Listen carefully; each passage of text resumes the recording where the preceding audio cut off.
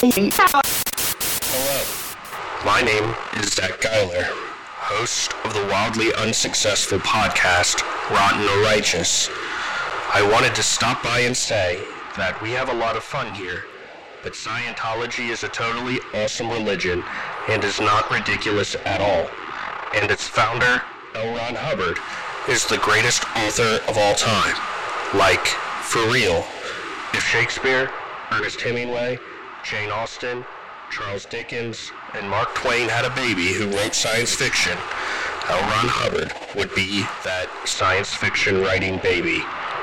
Also, despite overwhelming evidence, Scientology was not involved in the production, financing, or distribution of the 2000 film Battlefield Earth.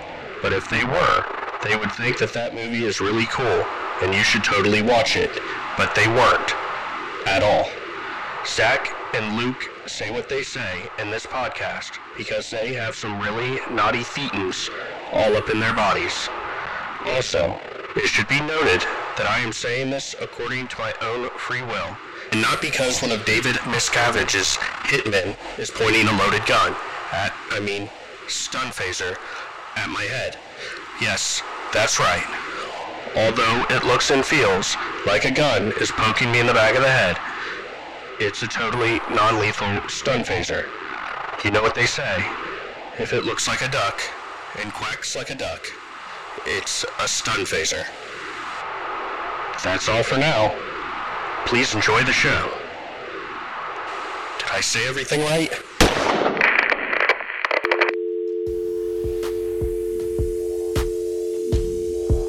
We're sorry, the number you have reached is not in service.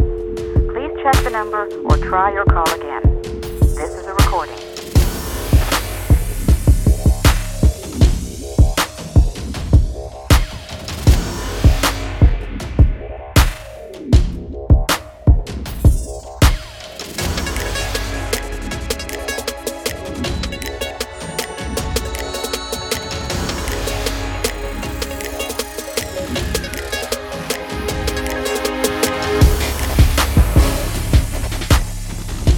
Hello and welcome to Rotten or Righteous. It is a show where we watch faith-based media and then review it.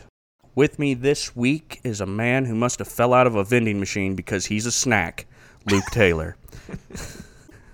And as for me, look up fleek in the dictionary. You'll find my face plastered all over that word. Can you give me a working definition for the word fleek? On point, tight, right, word. Straight up now, tell me, do you really want to love me forever? Oh. Or am I just a hit and run? Fleek. Okay. Luke, would you describe your time on Rotten or Righteous kind of like indentured servitude without a contract? Yeah, exactly like that. That's what I've thought. Well, good news. I have decided that I'm going to write you a contract. You still have to do this for years, but it will be in... I thought you were setting me free. No. Don't be stupid. Years before this happens, but at least you'll know that there is an end in sight. Oh, good. Is that death? Right. Yes, it is a lifetime contract. Basically, you do not know our next movie, do you? No, I do not. Well, I do. And I want to play a game of 20 questions for you to see if you can guess our next film. Okay. And if you win, I will let you go in 2076. Let's see, 2076, I'll be, that'll You'll be 87 years old. 57. Yeah, okay, that sounds good. Okay, well, ask your first yes or no question.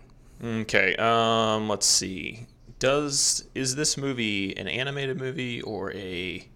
No. Okay, live action. Wait, I'm going to have to start taking notes here.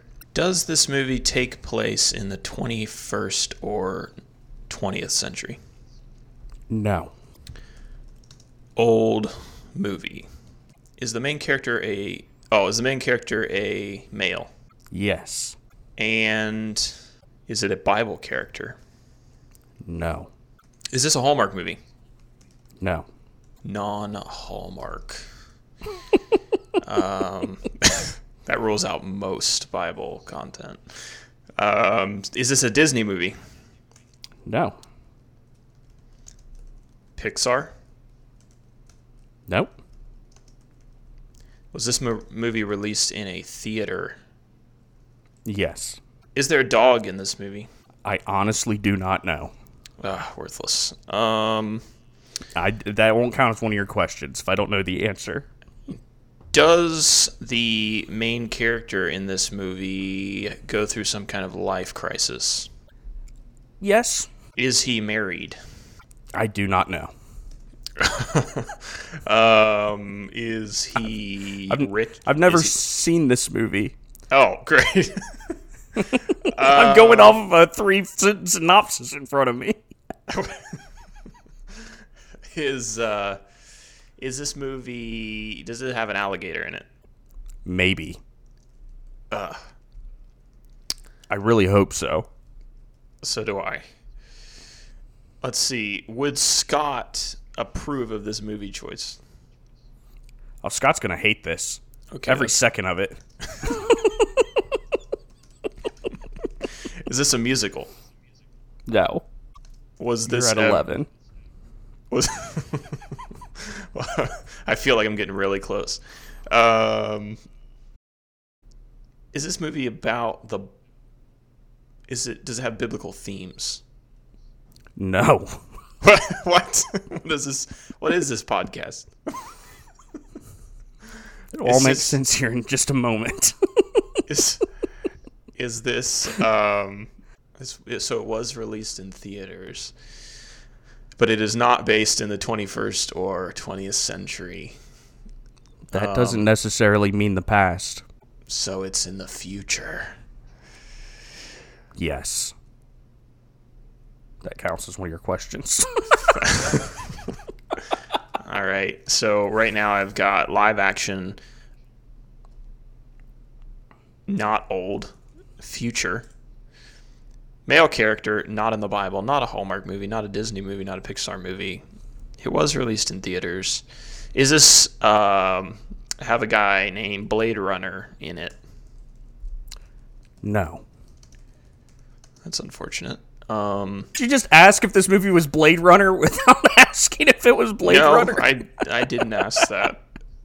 Scott's gonna hate this movie. I feel like that should Scott should would be a love great Blade hint. Runner. That's Harrison Ford. Scott would be all over that. Him and Harry go way back. I've never seen Blade Runner. It looks kind of cool. I don't think that it would fall under the guise of faith-based media at all. So, But you said this isn't faith-based media. You said it had nothing to do with the Bible. No. Exactly. What? So this is a Muslim movie. No. Does this take place in future America? Yes. Okay. Does anyone get baptized in this movie? I truly doubt it.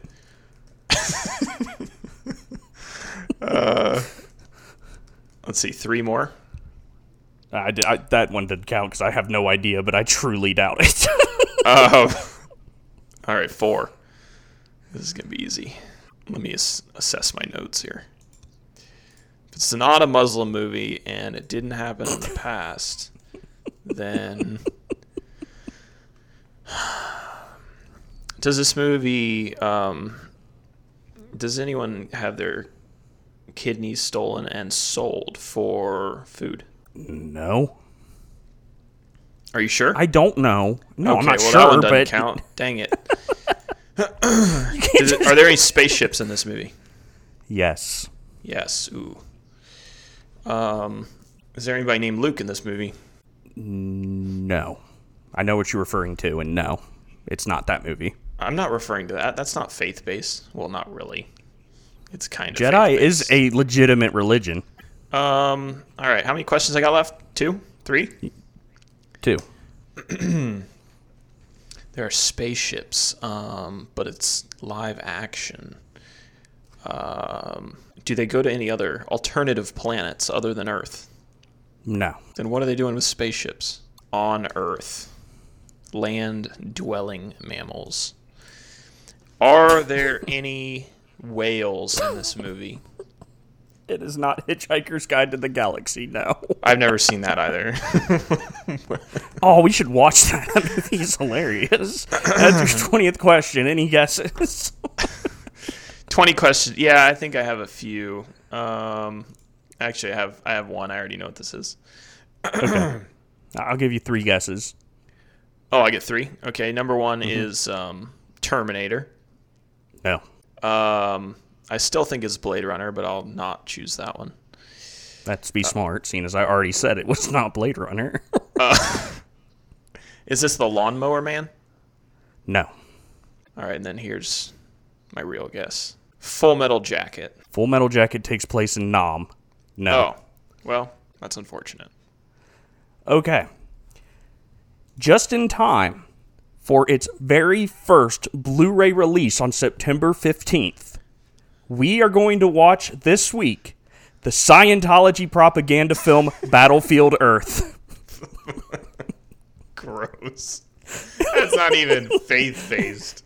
Please. It is PG-13. It is about a religion, kind of. Does this have Tom Cruise in it? Oh, it has John Travolta in it. Oh, man. I can't believe I didn't know. As a matter of fact, I have been so fascinated by this movie ever since I thought of watching it that I've been spending hours and hours and hours researching it. And I have over 11 pages of notes just for the background of this movie. You couldn't answer my simple questions about alligators? No, I didn't really care about the plot. The plot's its own show. I didn't want to ruin that when I watched it, but the story behind it and how this movie is made is fascinating. So here is what we're going to do. For the first time ever, we're going to work through this history, me and you, Luke. But instead of spending hours going through this in just one podcast, because I care about you and I don't feel like staying here until 9 o'clock. Thank you. What we're going to do is we're actually going to break up the preview episode into 2 parts. So we're going to tell the story behind Battlefield Earth, and we'll probably watch the preview next week, and then we'll watch the movie the week after that. But the story behind it, there's so much information, it's so funny that I didn't want to just breeze through it. Plus, we need content. So. So is this a book? I guess you'll tell me. Yeah, it is. But let's just dive straight into it. Battlefield Earth, which is also referred to as Battlefield Earth: A Saga of the Year 3000, is a 2000 American science fiction action film. It is based on the 1982 novel by the same name, written by none other than Jones-esque cult leader who died before he was able to find the Kool-Aid, and Scientology founder and author of Dianetics, L. Ron Hubbard. What? He wrote this book? Oh, yeah, he wrote this book. But here's a quick synopsis of the movie. In the year 3000, the liberals have won and there are no countries. I'm just kidding. It doesn't say anything about liberals, but still. In the year 3000... If you'll insert 1 second of the Jonas Brothers song here, people are not going to take this podcast seriously. Isn't that the Phil the Future theme song? It's I don't know. Have you ever heard the song Year 3000? No, it's the Family Robinson theme song. He said, I've been to the year 3000. Not much has changed, but they lived underwater. And your great-great-great-granddaughter is divine. Yeah. They're Scientologists. Okay. That must be what happened to them. I don't know. Here's a quick synopsis. In the year 3000, there are no countries, no cities. Earth is a wasteland, and man is an endangered species. As the leader of the evil Cyclos, Terrell and his race have taken over the world's natural resources and disregarded everyone and everything else. It's up to Johnny Goodboy Tyler, a brave human, to battle the Cyclos and restore normalcy to the world. Sounds like a Hubbard writing to me. So, yeah, this movie is based on a book. The book is called Battlefield Earth, and it is not good. It is not a good book. Nobody liked this book, save for John Travolta, but we'll get to that in a minute. But when the novel came out back in 1982, The Economist called Battlefield Earth, the novel, an unsubtle saga, atrociously written, windy, and out of control. The science fiction magazine, or a science fiction magazine that I forgot to write the name down of, wrote that the novel is a wish fulfillment fantasy wholly populated by the most one-dimensional of cardboard characters. This is how one critic sarcastically complimented Hubbard. He said that Hubbard's excellent understanding of evil impulses, particularly deviousness, which helps with the plot, and Hubbard is well enough aware of his weaknesses not to dwell upon frailties like love, generosity, and compassion. And finally, famous literary author and critic wrote, "From this, Battlefield may sound almost worth looking at for its sheer laughable badness. No. No. It's dreadful and tedious beyond endurance." How long is this book, do you know? It's like 10,000, I'm sorry, 1,020 pages. I mean, the thing is huge. Now, don't get me wrong, I like really long books. Like Stephen King, I'll read some of his 1,000-pages books, and I love them. They're great. I don't want them to end, but here's the difference. Stephen King's a good author. L. Ron Hubbard is a crazy nut job. What? L. Ron Hubbard, along with this book, wrote and directed the reportedly... I can't even say it, but it's a sentence. It's so ridiculous. L. Ron Hubbard wrote and directed the reportedly first soundtrack ever written for a book, an album called Space Jazz. Ugh. Can I find that on, Spotify? Oh, I'm one step ahead of you there, Luke. Just give me a second. And like the book, the album Space Jazz was not well received and turned into kind of a joke. I am not making this up. The song that I'm about ready to make you listen to is called Wind Splitter.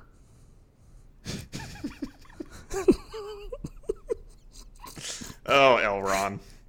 And Wind Splitter, this is how seriously he took himself, guys. Wind Splitter used a revolutionary for the time synthesizer to make this song. And I'm going to let you listen to a piece of it, dear listeners. But this synthesizer cost $25,000 back in 1982 just to make the song Wind Splitter, which is the name of the protagonist's horse in the book. It's also what my wife calls me after a night at Taco Bell. Come on, boy. Let's see you dance.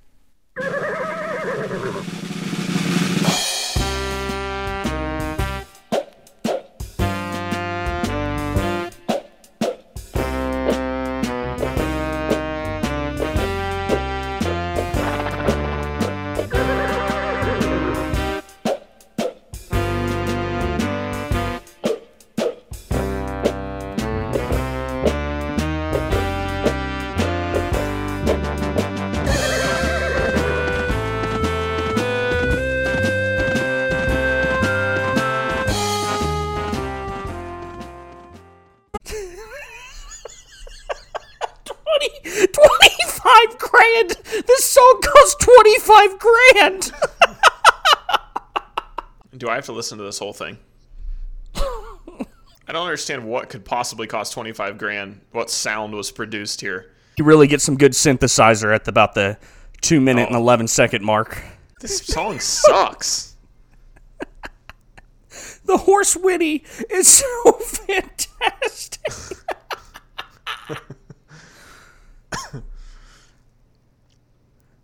Oh, and then he puts in an applause break at the end of it. So yeah, that was just a taste. I listened to some of the other songs. They're basically in the same vein of horribleness. Now, I will say that some of the YouTube comments on this song are hilarious.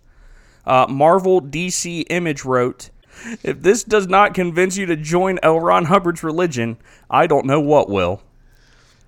Jonathan Wright said, "Lil Wayne should use this as a hook in his next rap single." And the Mott's 55 wrote, "Wow, they could make good use of this tune at Gitmo. Wind splitter boarding would be more effective than waterboarding in getting the hardest jihadists to divulge everything they know. It'd be pure agony to listen to this for more than an hour." Now, some of you may be wondering, myself included, how could this horrible book with its horrible soundtrack ever become a movie?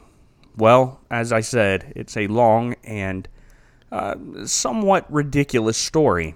Back in 1982, Hubbard said that a film based on the book was in the works. Here's how deluded Hubbard was. He thought that he would be the one to direct this book because of all of his, quote, experience directing Scientology training films. Which are gold, I imagine. Oh, they're fantastic. I love them. It's me and Joseph watch them every day. In 1982, the film rights were sold by the Church of Scientology's in-house literary agency, Author Services Incorporated, to Salem Productions of Los Angeles. That is insane. All those words in that sentence are insane.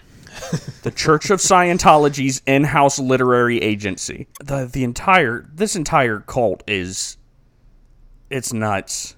So Hubbard saw this book as 2 films, each covering half of the book. And he was given about a $15 million budget to produce these 2 films, $15 million per each film, which even in 1985 was not that much for a science fiction movie. Production was scheduled to begin in 1985. Although a cult leader and a mediocre at best science fiction author, Hubbard was pretty good at promoting his projects, which makes sense. You can't be a cult leader without being able to promote your projects. Before shooting even began, he hired a public relations company to begin making buzz about the film, and they held a nationwide contest to promote the movie. And this is what it all was. First and second place prizes were an all-expense paid trip to the film's production location and a paid walk-on part in the film. And other announced prizes included a trip to Los Angeles for the world premiere, records, cassettes, and hardcover and paperback copies of the novel.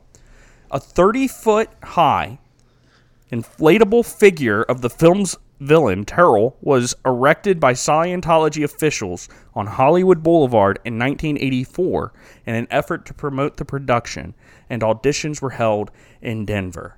How is Scientology a thing?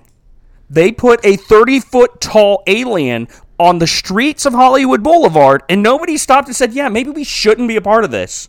Maybe this isn't what we should believe as far as the metaphysical. Maybe that's what made them believe. Maybe that's what we should do to get more people to come into the Lord's church. Get one of those big old giant gorillas that you see on the roof of car lots. Just put it on the steeple of a building. Just be like, come worship. Rawr. It generates curiosity. And, people love idols. So, if it's an alien, so be it.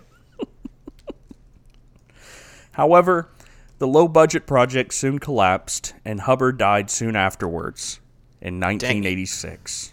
Listen, Hubbard. In some ways, it's like, I can't say I admire L. Ron Hubbard, but like if you're just like crazy enough to do your own to do your own thing and like make it into something big, like no, even if you're that insane, like I kind of admire that in some kind of weird way. So the project's dead in 1986, but there's a hero to this story, Luke, if you can call him that.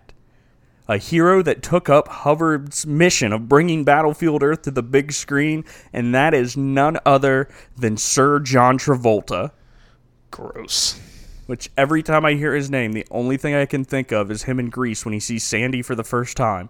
And he goes, Sandy! I love that. I don't know why, But that's every time I think of John Travolta, I just think of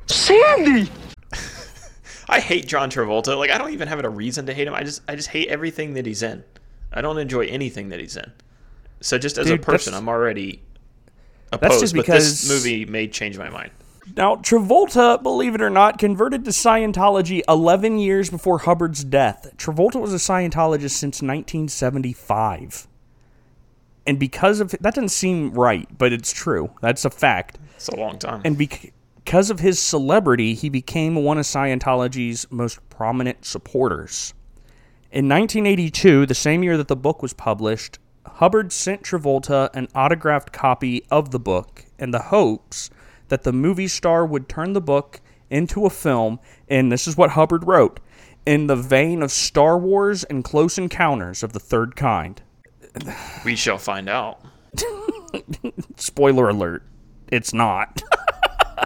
I'm withholding judgment. I'm a impartial critic. Unfortunately, Travolta's clout at the time was low because in the 80s he had several box office flops. He wasn't a rising star, but he never forgot Hubbard's wishes, and making Battlefield Earth became a personal goal for the actor.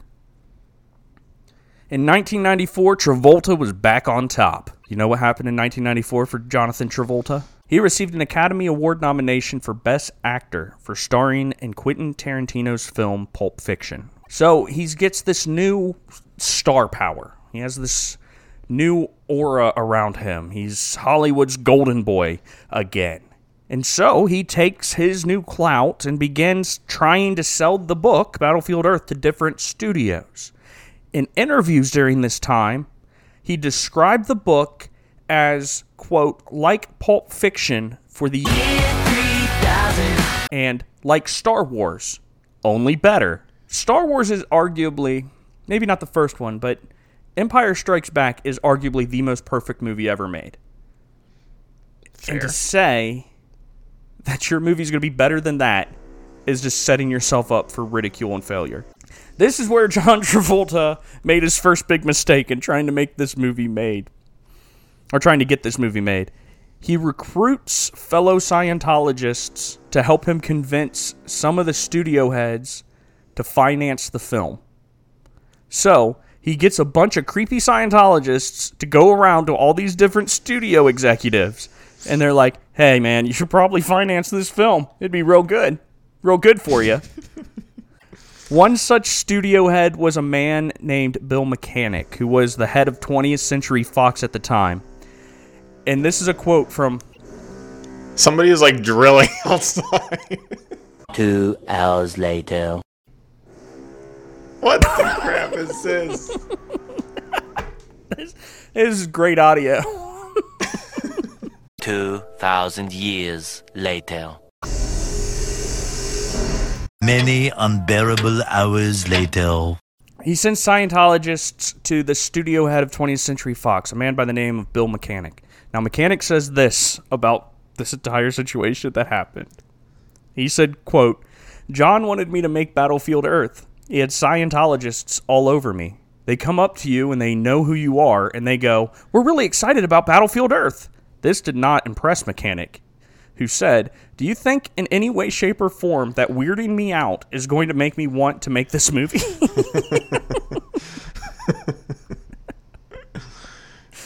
So, John Travolta starts shipping this movie real big in 1994. Now, 1995, Travolta is basically known as this Battlefield Earth guy. The star told the New York Daily Times in that year that Battlefield Earth is the pinnacle of using my power for something. I told my manager, if we can't do the things now that we want to do, what good is the power? Let's test it and try to get the things done we believe in. However, John's decision to involve Scientologists in this plan backfired. By 1997, prominent Hollywood studios were refusing to back the picture. Both MGM and Fox saw the project as too big of a risk for several reasons. One, it would rely heavily on CGI in the mid-90s, meaning that the budget would reach up to as much as $100 million, which, keep in mind, back in the 90s, we didn't have million-dollar epic movies every other weekend come out. This was a rare thing to get $1 million for your movie. Hubbard's story was seen as outdated and, well, it just was not that good, all right? We're not talking about a fantastic story that somebody goes, we gotta make this. And number 3, the fact that it would be seen as connected to Scientology could backfire and keep people from buying tickets. As one studio executive put it, on any film there are 10 variables that can kill you. On this film there was an 11th, Scientology. It just wasn't something anyone really wanted to get involved with. So it looks like the project's dead in the water by 1996. That is, until a recently established film production company that was ran by a former dry cleaning mogul and nightclub owner called Franchise Pictures. That's great. You can't make this up, all right? So Franchise Pictures, run by a dry cleaning mogul / nightclub owner. Now, Franchise Pictures had a new view on how they wanted to do things. Their basic business strategy was rescuing stars' pet projects that had stalled out at major studios and bringing those stars and their projects aboard at a reduced salary. So basically, we're not going to pay you a lot to do this, but if you really want to make this movie, come over to Franchise. It's not a bad business model if you're getting started. No. The head of the franchise, an Arab immigrant named Eli Samaha. Why are you laughing? Why are you laughing, Zach? Because his name's Eli. Yeah, okay. I had to click that name to see if it was a boy or a girl. It's a guy. Eli Samaha. He's cousins to Yamaha. Pretty sure that's not Arab. You're racist. It's Yamaha. It's generic Yamaha. Man, did you see my awesome new Samaha four-wheeler? You know, I kind of feel like that is a generic motorcycle. Samaha. Hey man, did you check out my motorcycle? It's a knockoff Yamaha. It's called the Samaha. But no, he is an Arab immigrant named Eli Samaha. And he put it this way. He said, John, if you want to make this movie... No. But here's a quote. I said, if John wants to make this movie, what does he want to get paid? Because I do not pay anybody what they make. That is not my business plan. That sentence would make me go, I don't want to do business with you because no matter what you do, if you have payroll, you pay me what I make. I know what you're trying to say, but I do not pay. Articulated the best. So basically, John Travolta at this time, his fee is $20 million a film.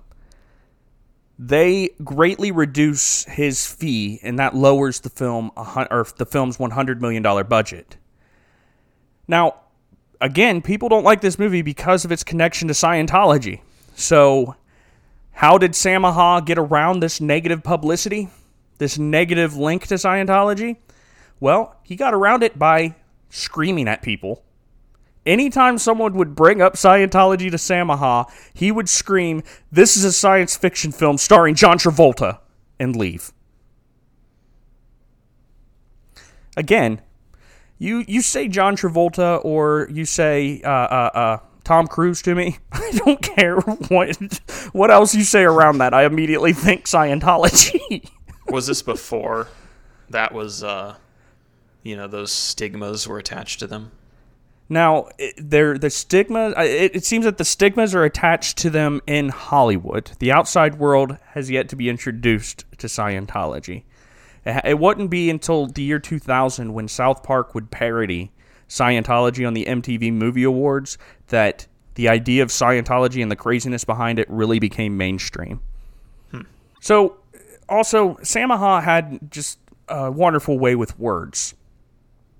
During the early parts of this film's production, he went on record saying that, this is a quote, forgive me for the PC or un-PC language. Samaha said, everyone thought I was crazy or mentally. for taking on the project. But I pitched the film as Planet of the Apes, starring John Travolta.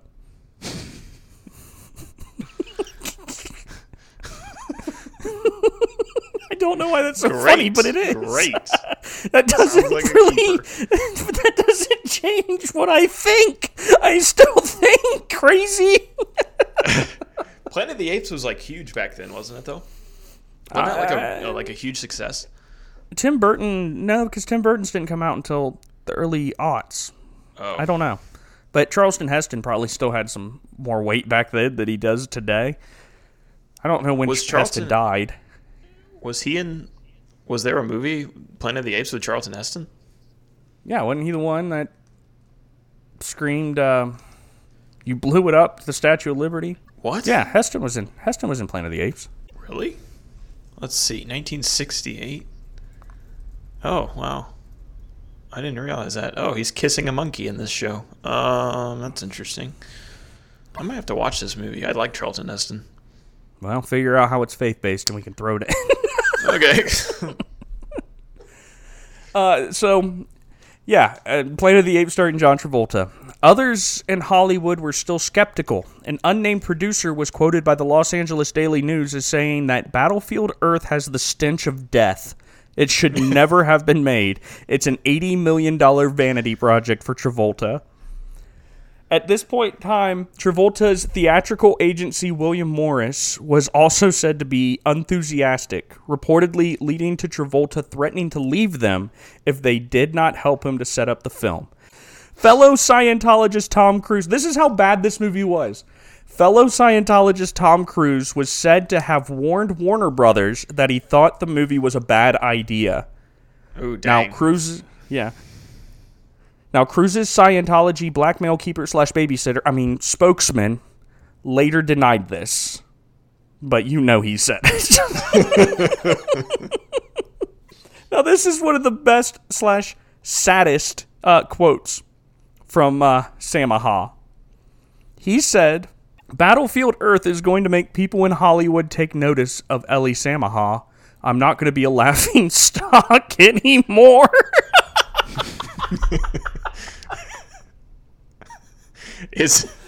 I want to know the current state of Ellie Samaha.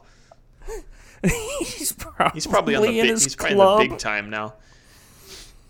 No, he did some backroom dealing. Like, he got his studio franchise got sued because the way that he set it up. He still lost money, but he made it in the contract that if the film only made $35 million, then he would have covered his losses.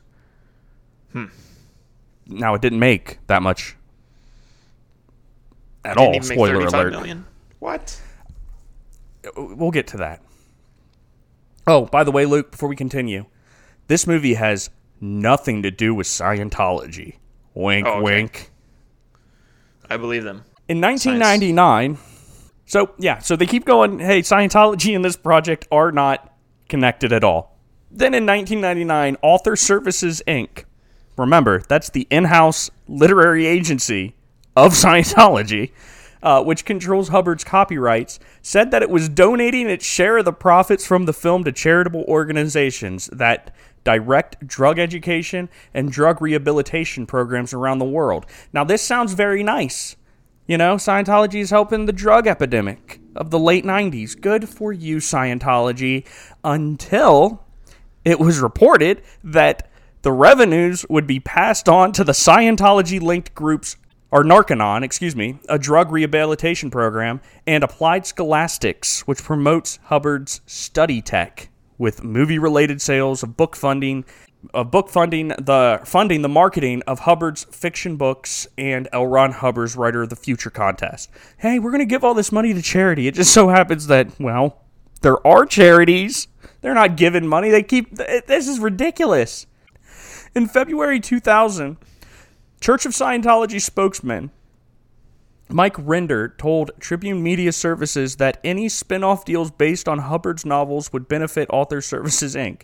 Another church spokesman, Aaron Mason, said that the church has no financial interest in Battlefield Earth. Author Services is not part of the Church of Scientology. Okay. They are a literary agency without any connection to the church. This is ridiculous. Hey, listen, we're going to give all this money that our publishing company is going to get from the movie back to the publishing company for marketing and to our drug rehabilitation program, Narcanon. And, oh, by the way, they're not part of the church, but really they are. Wink, wink. Travolta's manager, Jonathan Crane, denied that the Church of Scientology was playing any part in the production. He said, quote, "I've never even dealt with or talked to the church on this." Lie. This is an action-adventure science fiction story. Period. Lie. The movie has nothing to do with Scientology. Lie. True. Crane stated that the film had been financed without $1 coming from the Scientologists. Lie. Some people in Hollywood feared that Travolta was using his box office draw to promote Scientology. True. And one film producer stated, quote, "This film could encourage kids to embrace the whole strange world of Scientology." End quote. Travolta stated in response, quote, "I'm doing it because it's a great piece of science fiction. It's not about Hubbard. I'm very interested in Scientology, but that's personal. This is different." In a separate interview, Travolta commented on the perceived similarities between Battlefield Earth and Scientology. Okay, so he just says, listen, there's nothing about this movie that has to do with Scientology. And then he does this interview. Well, they are kind of synonymous. Well, duh, it's written by the same dude.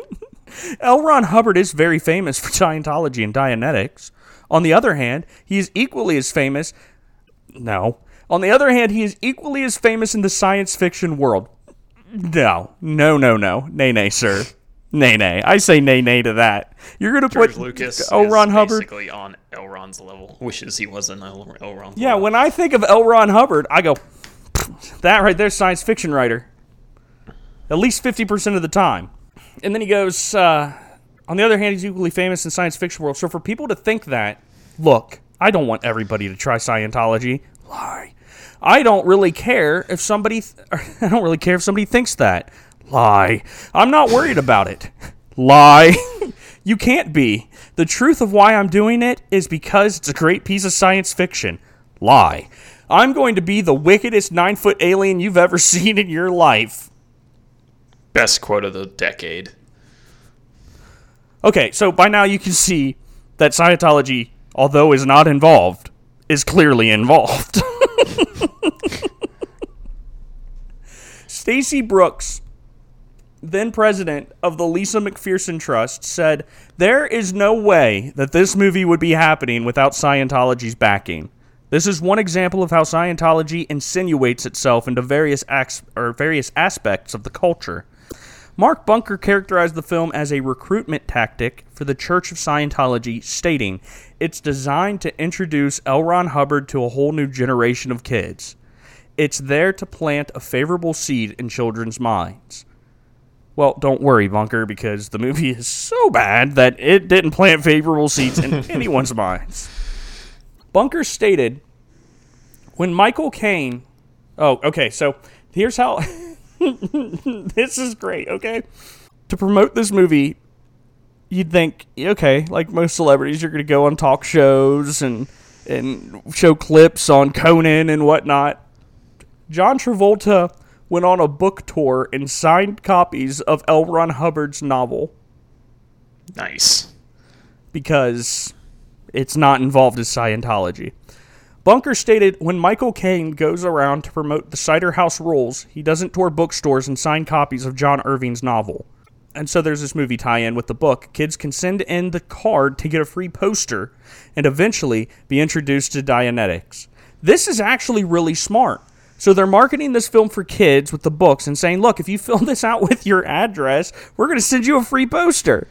And what happens to all those addresses? Well, they get thrown into the Rolodex of Scientologist recruiters. This is creepy. Scientologist Nancy O'Mara at the time treasurer of the Foundation for Religious Freedom and current treasurer of the Scientology-run New Cult Awareness Network. What? Learning new things all the time. So, okay. The person that's running the New Cult Awareness Network is a member of a cult that is trying very hard to prove that it is not a cult. Well, you've got to be in charge of the cult propaganda, the charge of the cult TV show so that you can favorably shed light on your own cult. But she responded to Bunker's statement saying, "Give me a break. That's like saying people are going to see Gladiator and then suddenly find themselves wanting to explore Christianity. It's not the same thing." What? I mean, Ridley Scott directed Gladiator. He is a renowned atheist. I mean, what?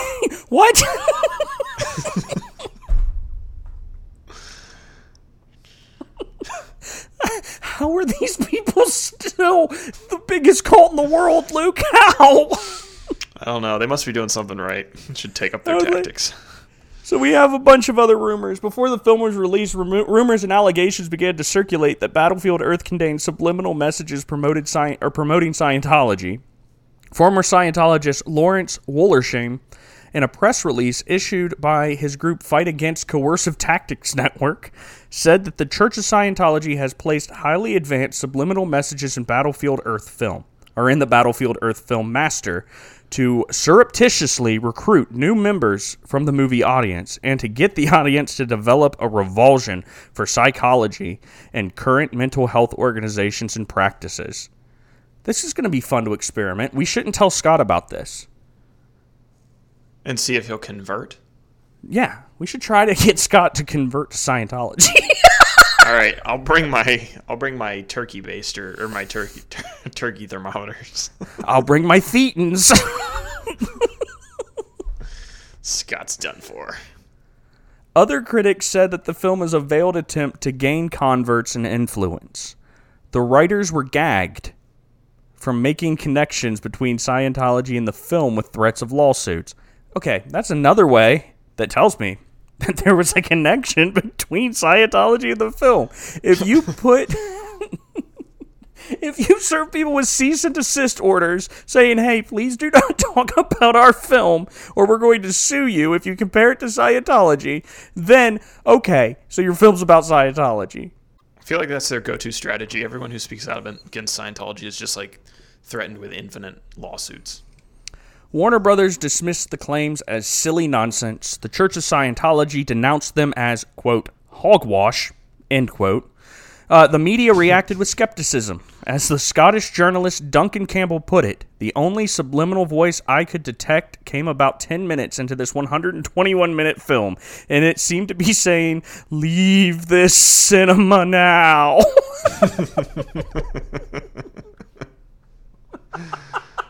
When asked about the similarities between the film and Scientology beliefs in intergalactic travel and aliens, church spokesman Aaron Mason stated, "That's a pretty crude parallel.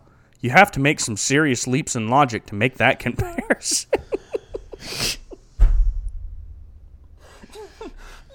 You have to make some pretty serious logic to believe in Scientology. Your church was started by a science fiction author. Okay, so it was financed. It's financed. It's ready to go without the help of Scientology. Cough, cough. Luke, are you convinced?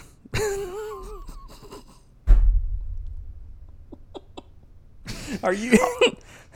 What do you think? Do you think Scientology might have had a hand in making this movie? No, I believe them when they say that they didn't. Scientology's clearly involved. We can come to that conclusion. And so now we're at the part of the story where they need to fund the film, hire a crew of actors.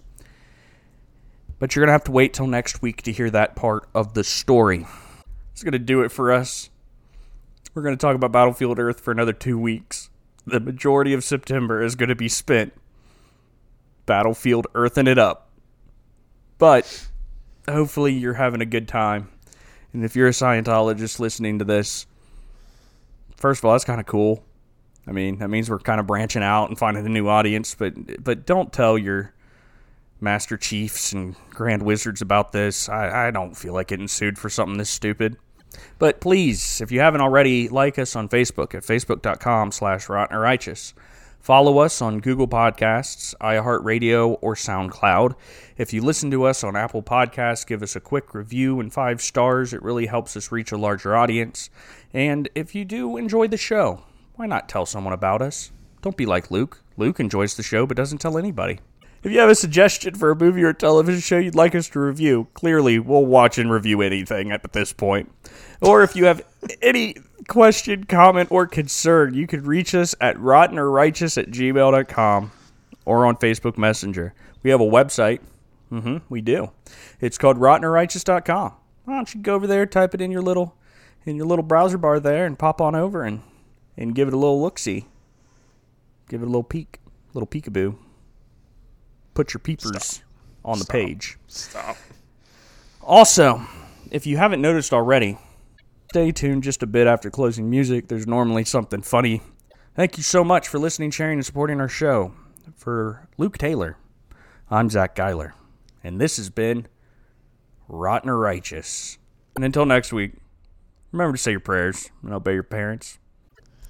Hey, do you know what ET is short for? Extraterrestrial. No, it's because he only has tiny legs.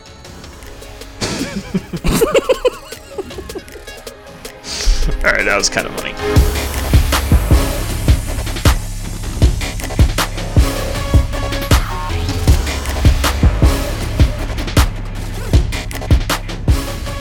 There's Naked Harry Potter and the Horse.